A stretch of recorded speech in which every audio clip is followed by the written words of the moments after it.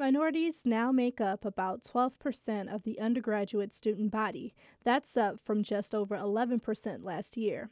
Spokesperson Rick Fitzgerald says the increase is part of the university's 5 year plan to improve diversity, equity, and inclusion. There's a real strong correlation between academic excellence and a diverse university community that we learn better from each other when we work together with people who are different from us. Fitzgerald says the plan also aims to increase diversity among faculty and staff as well.